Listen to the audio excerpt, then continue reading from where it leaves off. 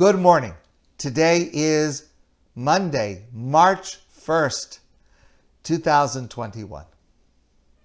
I am the firstborn in my family.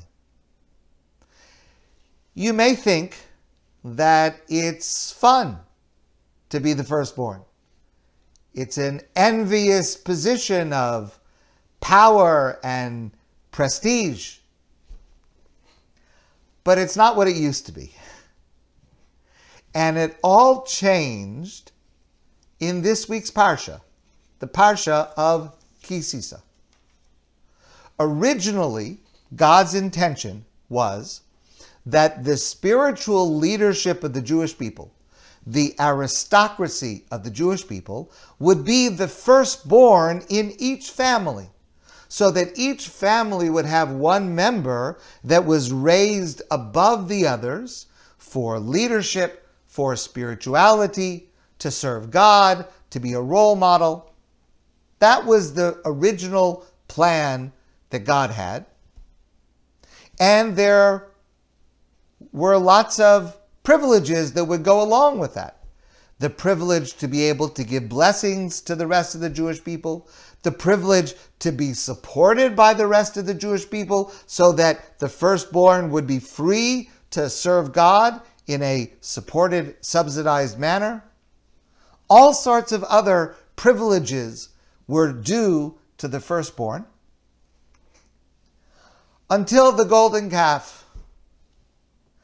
And the sin of the golden calf, the Egel HaZahav, the firstborn were among those who participated. But there was one tribe of the 12 tribes, there was one tribe, the tribe of Levi, that did not participate.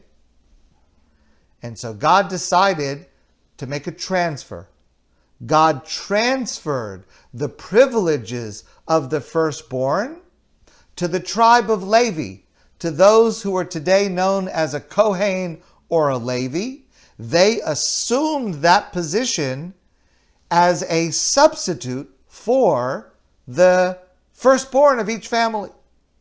That's a radical transformation in how the Jewish people would work, and it occurred as a result of the sin in this week's Parsha of the golden calf. In Jewish life, for the last over 3,000 years, to be a Kohen means to be honored and to be privileged countless times throughout life, within Jewish life, in the synagogue, in ritual manners. A Kohen has this great privilege. I'd like to suggest a thought that should pop into our head each time we see a Kohen receiving a privilege that others do not receive. And this applies to everyone, but it's especially poignant if you are, like me, a firstborn who originally had that position and lost it. So here's the story. This is a true story, and it's a striking story. About 100 years ago, a young man went to visit the Chavetz Chaim. The Chavetz Chaim, Rabbi Yisrael Meir Kagan of Radin, was the greatest Jewish scholar and leader in his time. He lived in this tiny town in Poland. And this young man came to visit him. He was a guest. So the Chavetz Chaim said to this young man, "Tell me, are you a Kohen?" The young man said, "No." Chavetz Chaim said to him, "It's a pity. It's a shame. I am a Kohen." The Chavetz Chaim was a Kohen. He says, "I am a Kohen. It's a pity that you're not a Kohen." He said, "Tell me, perhaps, maybe you're a Levi, second best, not as privileged as a Kohen, but at least a little bit." Young man says, "No, I'm not a Levi either." The Chavetz Chaim says to this young man, "Why not?"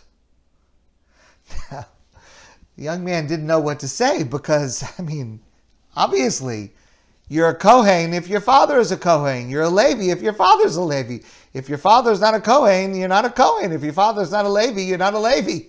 And obviously, the Chafetz Chaim knew that. What kind of a question is it? Why are you not a Kohen? Obviously, the Chafetz Chaim had an answer in mind that he wanted to share. The Chafetz Chaim said to this young man who was visiting him, he said, the reason that I am a Kohen and you are not is because when the Jewish people sinned with the golden calf, and the truth is we don't even understand what happened. We today, we can't even grasp why in the world would people be attracted to worshiping a cow that's made out of gold? The whole thing doesn't make sense to us. We don't understand it. But the Torah describes in our parsha, the Jewish people did. They were somehow, for some reason, they were attracted with a fervor and an enthusiasm and a hysteria that just took over, even if we don't understand it, but our Torah portion describes it. Of course, as we learn in our parsha, when this happened, Moshe was at the top of Mount Sinai.